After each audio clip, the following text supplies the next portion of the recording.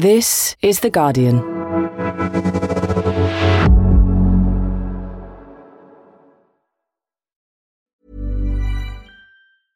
Finding your perfect home was hard, but thanks to Burrow, furnishing it has never been easier. Burrow's easy-to-assemble modular sofas and sectionals are made from premium, durable materials, including stain and scratch-resistant fabrics. So they're not just comfortable and stylish, they're built to last. Plus, every single Burrow order ships free right to your door. Right now, get 15% off your first order at burrow.com/ACAST. That's 15% off at burrow.com/ACAST. Ryan Reynolds here from Mint Mobile. With the price of just about everything going up during inflation, we thought we'd bring our prices down. So to help us, we brought in a reverse auctioneer, which is apparently a thing. Mint Mobile Unlimited Premium Wireless. How to get 30, 30, bit to get 30, bit to get 20, 20, 20, bit to get 20, 20, bit to get 15, 15, 15, 15, just $15 a month? Sold! Give it a try at mintmobile.com/switch.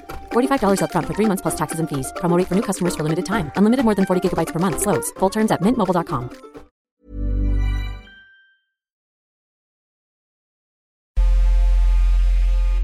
As people across the country prepare for the Queen's funeral on Monday, there's been a lot of talk about what the monarch meant to Britons. But what about the connection she had with America? I spoke to former senior advisor to Bill and Hillary Clinton, Sidney Blumenthal, about how the relationship between the royal family and US presidents progressed during her long reign. I'm Jonathan Freedland, columnist at The Guardian, and this is Politics Weekly America.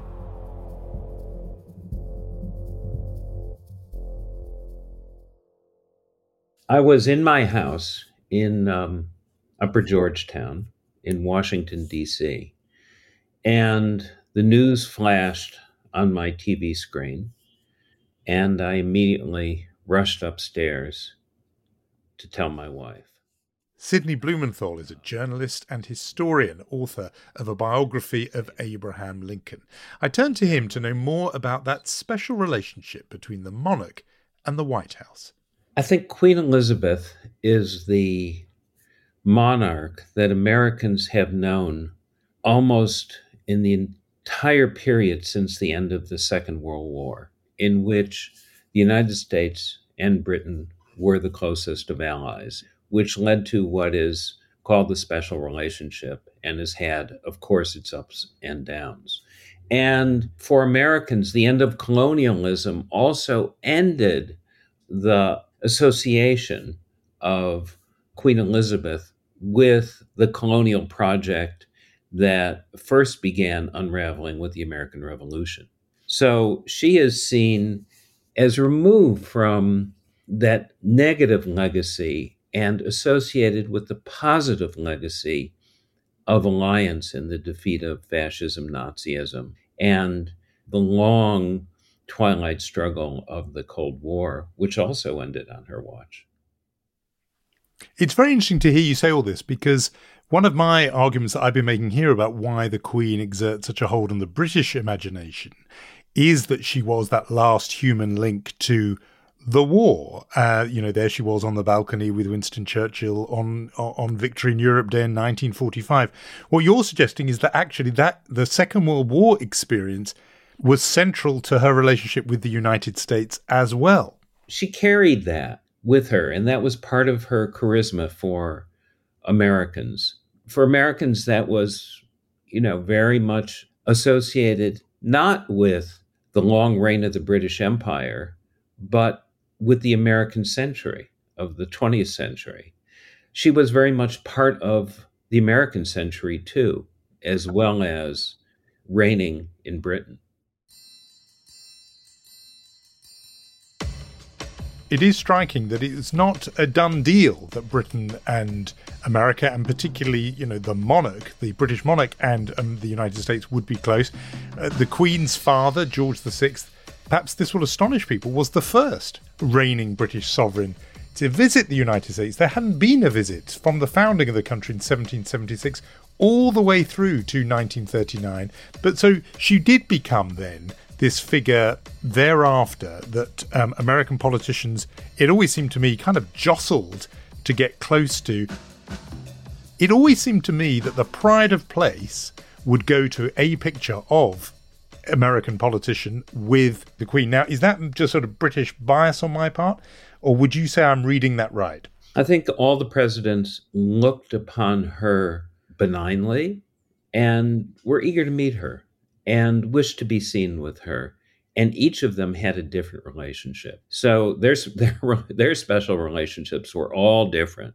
And just going back to the history for a minute that you raised about the first visit of King George to the United States, where President Roosevelt welcomed him to Hyde Park, introduced him to the local townspeople, and served American hot dogs to him. And the king showed he was a man of the people by eating the meal with President Roosevelt that he served, and became very popular. And Roosevelt was trying very hard to do that because he wanted the United States to support Britain as he understood the rise of Nazism. So, and that was a long way from the deep antipathy to Britain going back to the Revolution, when there was a boy who was slashed by the sword of a British soldier in his head and carried a deep scar in his skull. And that a boy during the Revolution was named Andrew Jackson. So this is a very long and complicated history, and Elizabeth really smoothed over a good part of this. Andrew Jackson, of course, the 7th President of the United States. So let's just talk about some of those presidents. I mean, first of all, her reign spanned 14 American presidents. I think she met all but one of them, Lyndon Johnson. We'll come to him in a minute. But in terms of the relationship and looking at all of the different relationships she had with each of them, was this a bipartisan thing, first of all? Did Democrats want to get close to her as much as Republicans? Did this run in any way on party lines? There was no partisanship towards Britain. Britain was always considered to be our close and special ally after World War II in the Cold War. And the Queen was even above that. So the relationship sort of ebbed and flowed. I mean, the first president during her reign was Harry Truman. She'd already met him as when she was a mere princess. It certainly is a very great pleasure for me, as the President of the United States, to welcome you to the capital of our country. But the first president she actually met and was hosted by, and who she hosted, was Dwight Eisenhower. And then this interesting generational shift, because the Kennedys come soon after that. The crowds gathered to watch the arrival of President and Mrs. Kennedy. The first time a U.S. president was to call at Buckingham Palace since President Woodrow Wilson came here. And of course, JFK and Jackie Kennedy were much more her generation. The Crown, the famous TV series based on the real events, suggested there was some sort of tension between the Queen and particularly Jackie Kennedy. Her Majesty. No curtsy. No curtsy. Mrs. Kennedy.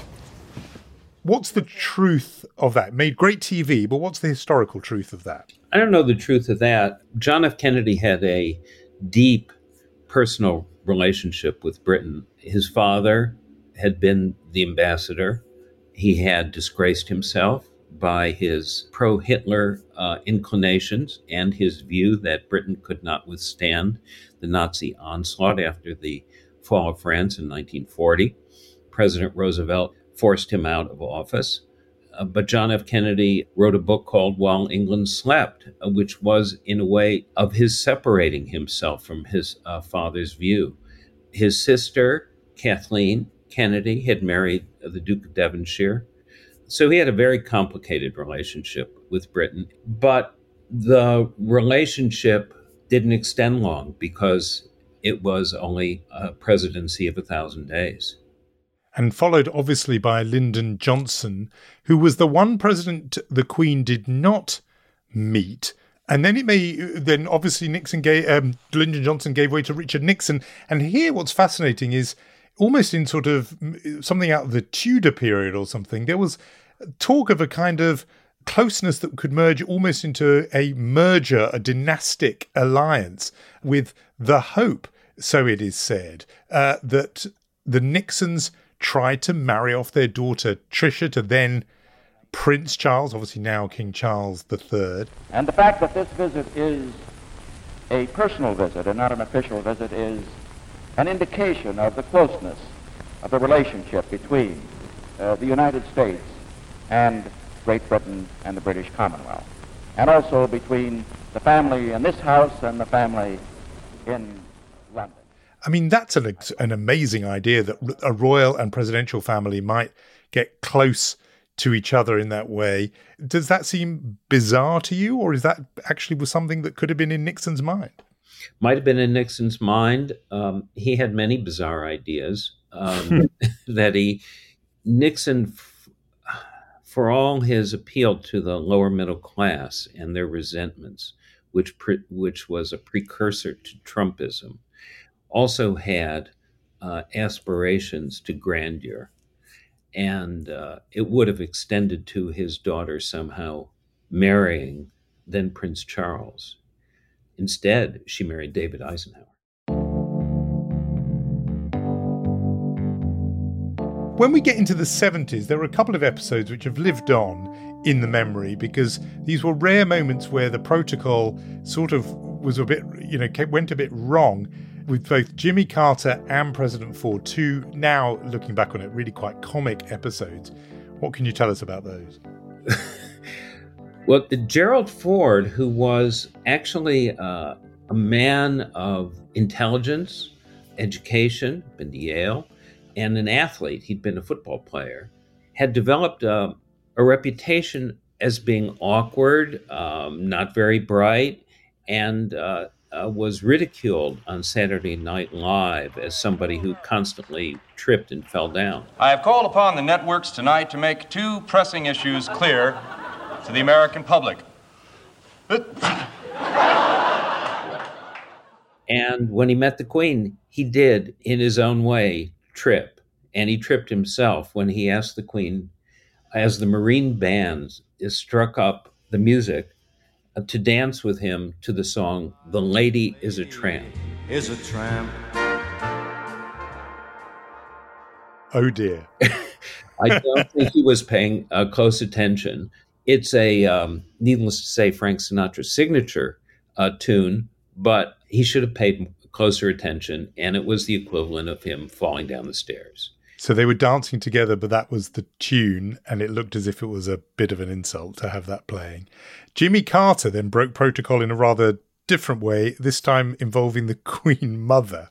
I don't know where Jimmy Carter got this idea, the peanut farmer from Georgia, who had been the previous governor, to kiss the Queen Mother, of all people, on the lips.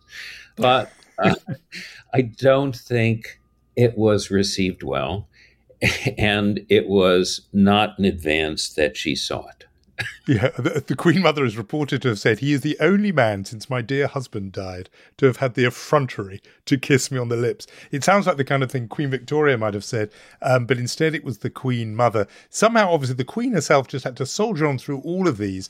There are photographs still of those very lavish parties where the Queen was hosted and then in turn hosted Ronald Reagan. Your Majesty, I welcome you this evening on behalf of the American people, and in particular... Look, we all know his genius for the photo op, for the moving image. And the Queen, it seemed to me, was the sort of ideal co-star for the ex-Hollywood actor Ronald Reagan. But there was also this great sort of, chemistry between him and Margaret Thatcher at the same time. What about that relationship between the Ronald Reagan and the Queen? Did that gel in your eyes? Well, I think there's nothing that Ronald Reagan would have liked more than to have appeared in a feature with the Queen. He played it to the hilt. This is the man who could never be the leading man on the screen for Warner Brothers, but became the leading man in politics as president. And here he was on the grandest stage with the ultimate leading lady. And he enjoyed it immensely. They both loved horses. I think that's crucial. I mean, the horse thing is massive with the Queen, to the point where I remember when George W. Bush was president, he appointed as his ambassador William Farish, who knew the Queen he was from Kentucky, and I think they knew each other from the horse scene. And a lot of people thought that was a rather inspired move, because the one thing people knew about the Queen is she could really talk about horses. Well, horse ownership may have been dispositive in that ambassadorial appointment. Yeah. It would have been the first ambassadorial appointment that required a horse. So that was back then. Now, this brings us, though, after Reagan, to the man you worked for, Bill Clinton, as president. And they obviously met each other while he was president, although it took a while. I think it happened during those 50th anniversary commemoration celebrations for D-Day. We and our allies are sure that our fight is against evil and for a world in which goodness and honor may be the foundation of the life of men in every land. But the thing that interested me most was a really striking line from Bill Clinton's memoir, because I'll just say it to you and you tell me what you think is behind it. He said, "Her Majesty impressed me as someone who, but for the circumstance of her birth, might have become a successful politician or diplomat. As it was, she had to be both without quite seeming to be either."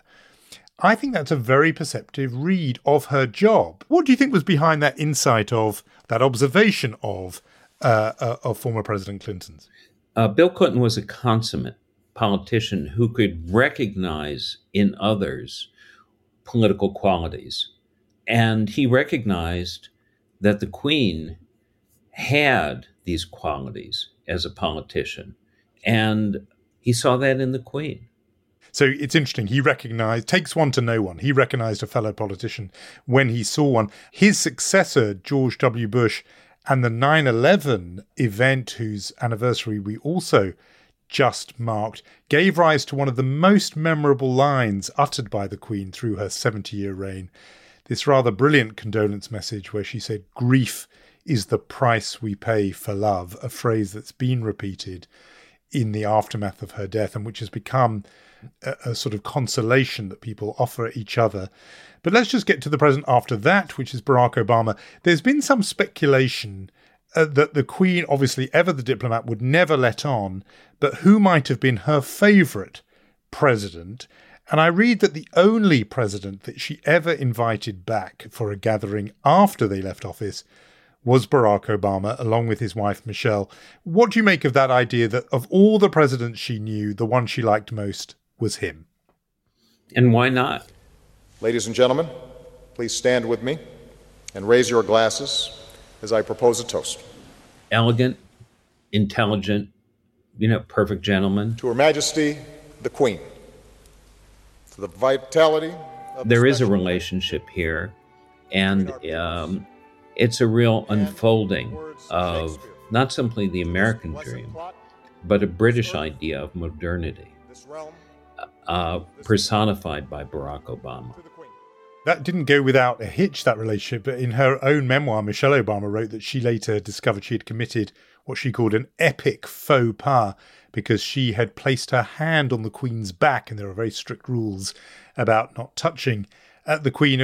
According to Michelle Obama, the Queen appeared okay with it too, because when I touched her, she only pulled closer, resting a gloved hand lightly on the small of my back. So it didn't seem to do any trouble. Nevertheless, protocol breached with Obama's successor, Donald Trump, and a visit he made in 2019 to Buckingham Palace during a state visit. Just tell us what happened there. I think people will remember the pictures, but why don't you describe to us what happened? Here they are, the Queen and Donald Trump reviewing the Queen's Guard at Windsor Castle. And Trump walks ahead of her, leaves her behind him as he turns and smiles to the troops as if they are his and his guard. And the Queen, undoubtedly used to dealing with all sorts of egos in her past, would have recognized what she was dealing with here. It did seem to sort of capture something of the man. Of course, there is one last president meant to be mentioned, Joe Biden. The Queen did welcome Biden to Windsor Castle last June. So they did have that visit, but I think Biden never got to return the compliment by inviting her to the White House as president. All told then, this relationship, she managed it with this succession, this pageant, a procession of presidents going all the way back incredibly to Harry Truman. There's now a new man in that job, King Charles III. Some of the relationship will be obviously just comes with the territory, but there is a personal dimension to it too. From what you know of him, from what you've seen of him, what do you think he will make, and American politics will make, of his relationship with those people who occupy the Oval Office? Well, the first president he will meet, and he will meet this president soon when President Biden comes over for the Queen's funeral. And this will be the first meeting of King Charles with an American president. And Joe Biden and King Charles are not that far in age from each other. Charles is younger than Biden as an American president, but they'll share a lot in common, and they'll have a kind of closeness. And Biden will be very open, and Biden will carry with him to the new king a sense of continuity in the relationship between the U.S. and the UK, and also between American presidents and the British monarch. I was wondering for Charles if a problem he might have is that Americans got pretty wrapped up in the Diana Wars, as they were, played out in the 90s, and I think it's fair to say mainly sided with Diana against Charles. Similarly, Americans well disposed to Meghan. She too is an American. And again, Charles is on the opposite side of that divide. Does he have a big PR problem in making Americans love him the way they loved his mother? Charles is seen as more in the middle of that mess than the Queen was, because after all, it was his marriage. And the Harry-Meghan imbroglio is really an extension of it. Charles extended an olive branch to Harry in his statement. I want also to express my love for Harry and Meghan as they continue to build their lives overseas. Remains to be seen what Harry and Meghan want to do. And it was the Queen who cast him out and forced him to make a decision. So there's a continuing soap opera and another episode of The Crown to be seen. And The Crown has indeed paused filming, marking the death of Queen Elizabeth. Lastly, how important is it for the diplomacy and the relationship between these two countries that there is a good relationship between the American president and presidents to come and the monarch? The U.S.-UK relationship remains essential in an era of great uncertainty, when there's a land war in Europe, when the European Union and the UK have uncertain relations, when the United States faces the rise of China and the chaos caused by Putin in Russia. The UK remains, despite all, our solid ally. And so the relationship between an American president and the British monarch and the Crown is very much intrinsic to this alliance, to this relationship going forward in a new century. Sidney Blumenthal, author, historian, former senior advisor to both Bill and Hillary Clinton. Thanks so much for joining me on Politics Weekly America. Thanks, Johnny. And that is all from me for now. Make sure to listen to Today in Focus for all the latest coverage of the impact of the death of the Queen, as well as heading to theguardian.com. But for now, it's goodbye. The producer is Danielle Stevens, the executive producer, Maz Ebtehaj. I'm Jonathan Freedland, and thanks, as always, for listening. This is The Guardian.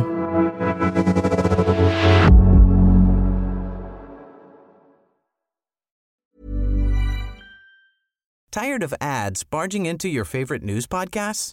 Good news. Ad-free listening is available on Amazon Music for all the music plus top podcasts included with your Prime membership.